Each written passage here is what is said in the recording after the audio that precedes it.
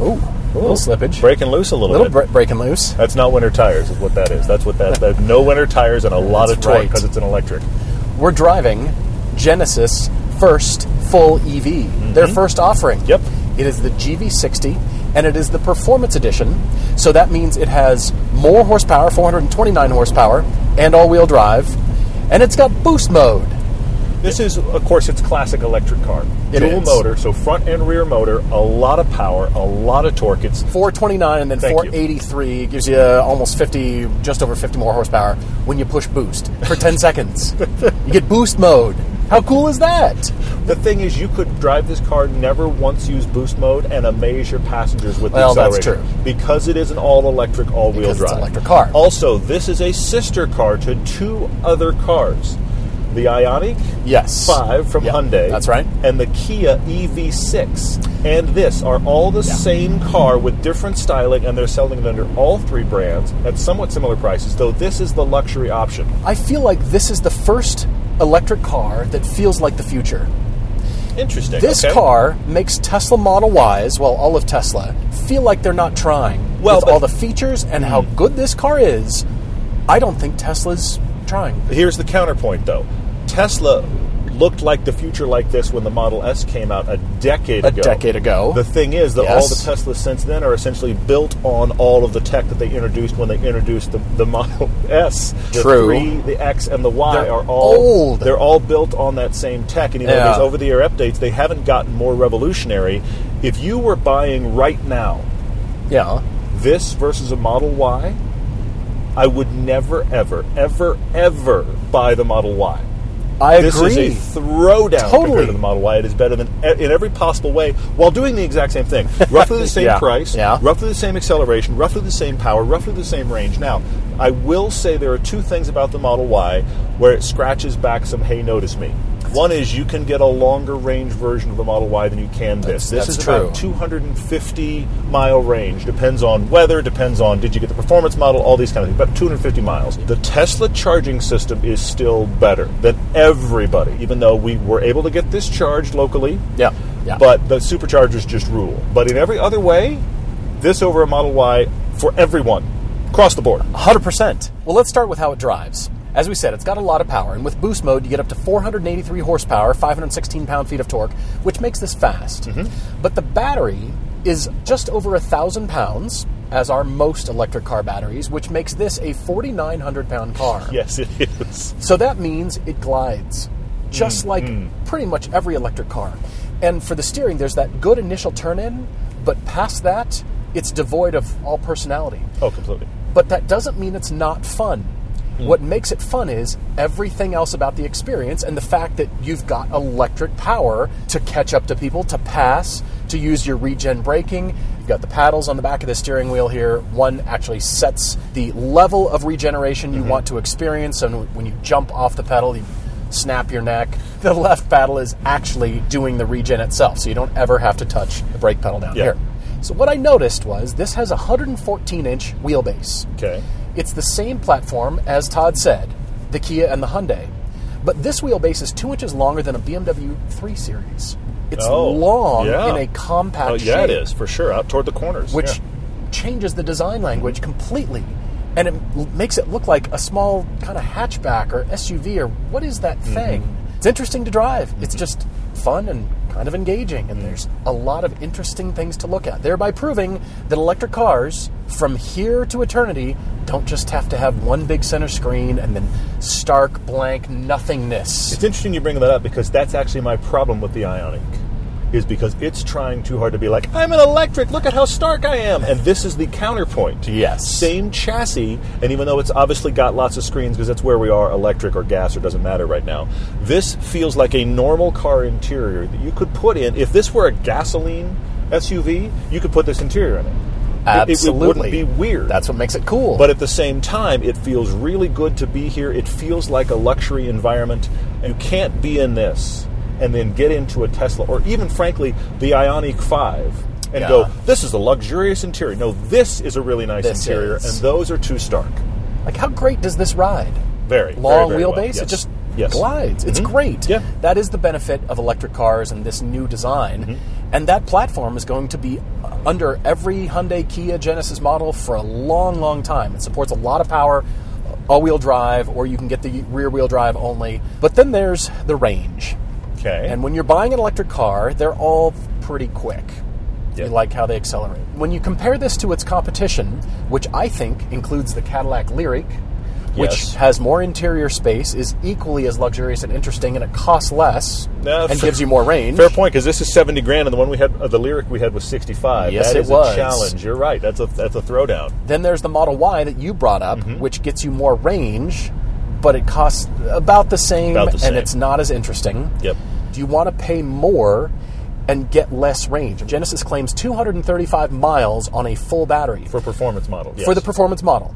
But then when we charged fully overnight, we ended up at 38 degrees outside. Yep. It was 217 miles of range at 100% charge. I love everything about this. I just wish it were greater range, but that's what you get for the performance model, and it depends entirely how you drive it. And with all this power, you're just going to want to get in it, and then if you use boost mode 2 or 3 times while you're driving, this range is not good. That's the drawback. It drops but that's fast. Any electric car. It's not just this one. We're still at a place where to really have an electric car, you need a charger in your house.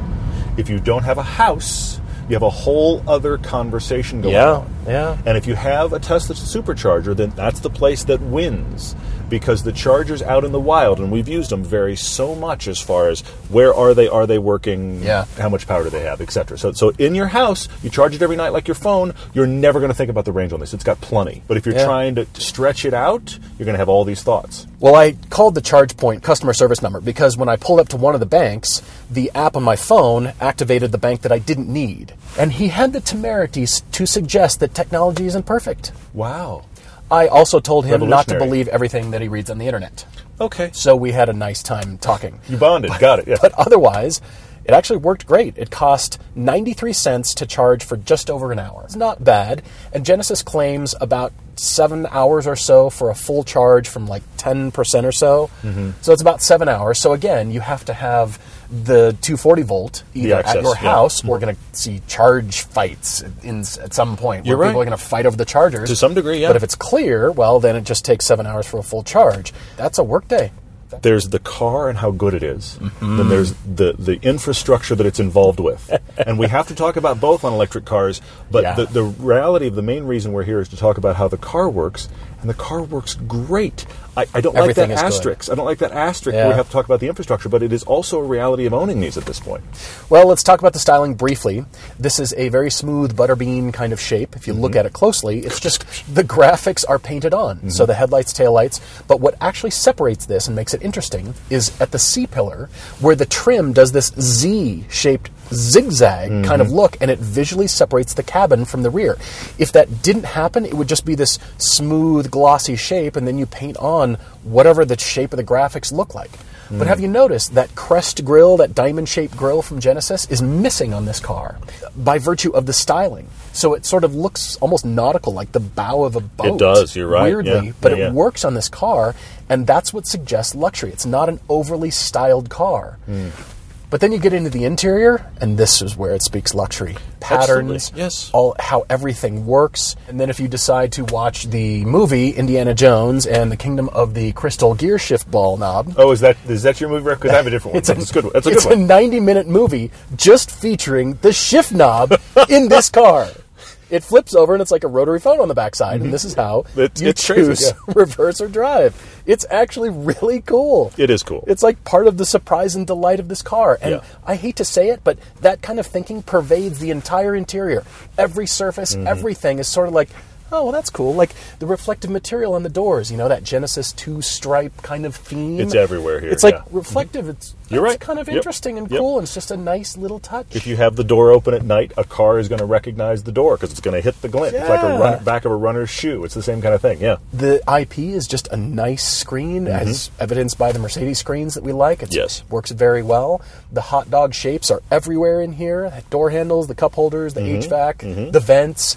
It's very pleasing pleasing. It's very relatable. There's buttons. Everything just works. Mm-hmm. It's really nice. The HVAC has a dedicated area that is not just a touch screen. Thank you very much. It has actual buttons on the steering wheel and not anything haptic. This feels like a really good balance. One of the better balances I've seen in an electric car between what are the future crazy things we can do in an interior and what are the things that cars have had prior that just work. They've done a really good balance here, because a lot of times the electric cars, it wants to be like, Tesla's the best example. All different, all new. And it's like some of the stuff worked just fine. We don't have to change everything. I mean, they did a really good job of being, this stuff just works, and here's the new craziness. Something that was unexpected, though.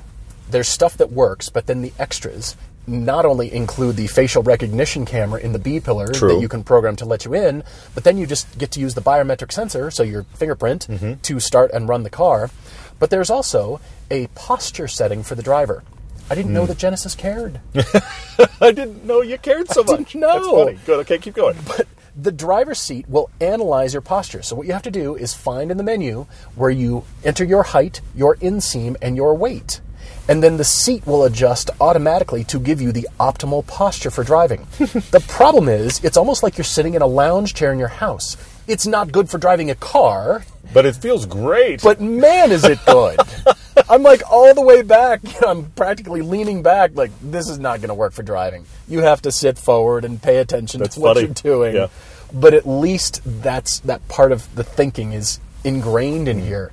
The center floating console, just by virtue of the flat floor. It makes it very interesting. This just sort of sits out here like a wing. And it's interesting and cool. All the buttons, you just want to use things. You want to push everything and wonder, what does this do? You want to try it all. They all work. It's excellent to be in here. It's, again, like Mercedes-Benz. We just want to be inside. I don't care if we're parked. I just want to be in this thing. Good heated seats, really good back seat room because, of course, again, electrics with the long wheelbase, it helps for all of that. This has more space than it appears from the outside. It doesn't look very big. It's very heavy, but it doesn't look very big. But because, of course, it's electric, you can push everything to the edges. I mean, it's all the stuff that Tesla and other electric cars have done very, very well for years. It's executed very well here. This has quickly risen to one of my, if not my very favorite, one of my top 2 interiors on an electric car, because it's just an interior that works, not an interior that screams electric, which just annoys me. Your turn to drive. All right, I'm ready. I'm actually going to turn the car off real quick. Okay. I want this to roll over. It's part of the mood. It's the Eye of Sauron. It is the Eye of Sauron. We've got a whole Lord of the Rings theme that could go on here. You don't simply walk into Mordor. You take your GV60. You deal One does not simply walk. Eye of Sauron. It's the coolest thing. It's simultaneously ridiculous and unnecessary, and also really cool.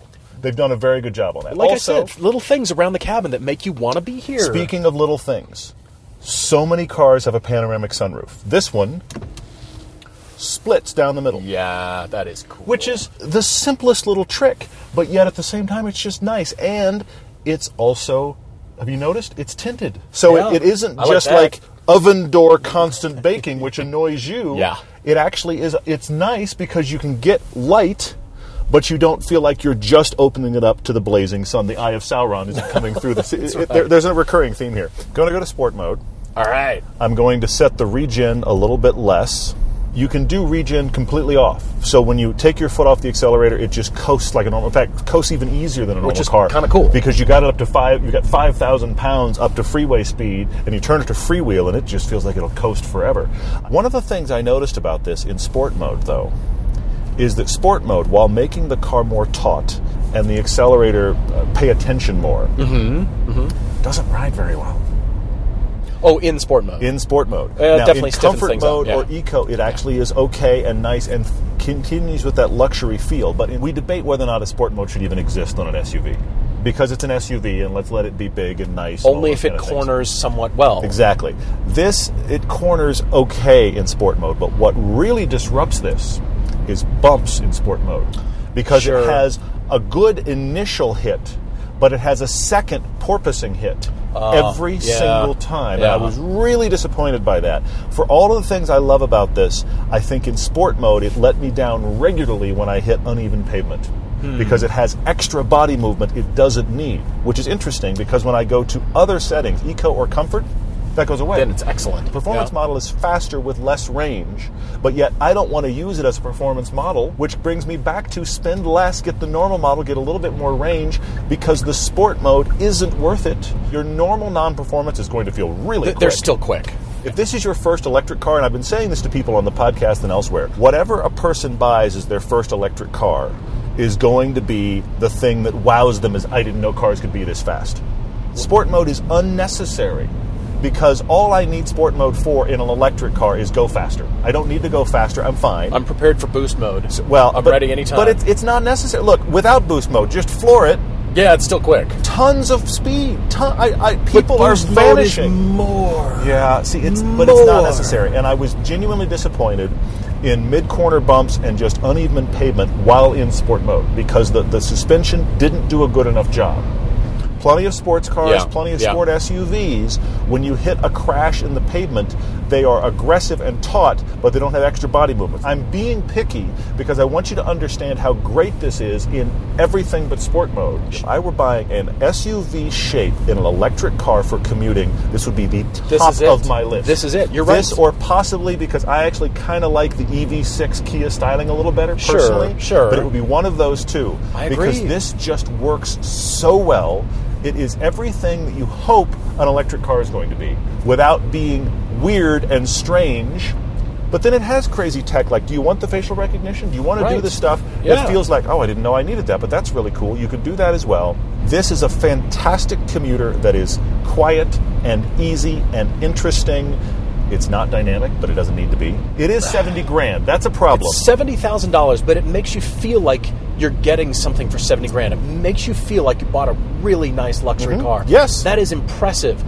Now, that suspension that you're talking about, that's by virtue of its weight. A car this size is 5,000 pounds. It's going to struggle. There's no question. It doesn't matter what magic the suspension can do. What matters is the weight that it's trying to manage. Yeah, you're right. Future, really true, sporty, good handling electric cars are going to have to be lighter. They're going to have to be. To manage that, because there isn't a suspension system that just can overcome physics. So weight is you're an right. issue. You're right, yeah. So it's not the car designed for really sporty driving.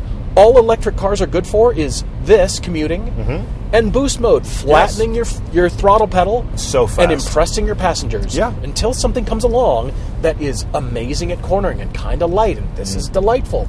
Those cars, I believe, are coming. But this is where we're at now, and it still feels like the future, and it feels like a luxury car.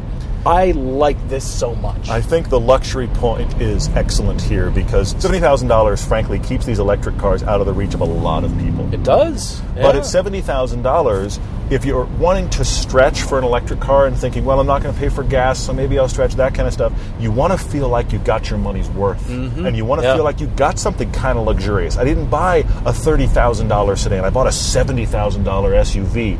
This is going to live up to that price there. Yeah, I don't think it's for as many people as it should be or could be, because $70,000 is a lot. But I've never been in this and been like, this doesn't feel worth the price. It's not disappointing. And we get in a lot of things over $40,000 of all spectrum where we're like, this is that much, really? And we're disappointed. This is a home run in what it does and how it feels. I wish that seat did the massage stuff that this seat did. In this version, we have massage stuff in the driver, but not in the passenger. I think it should be both places.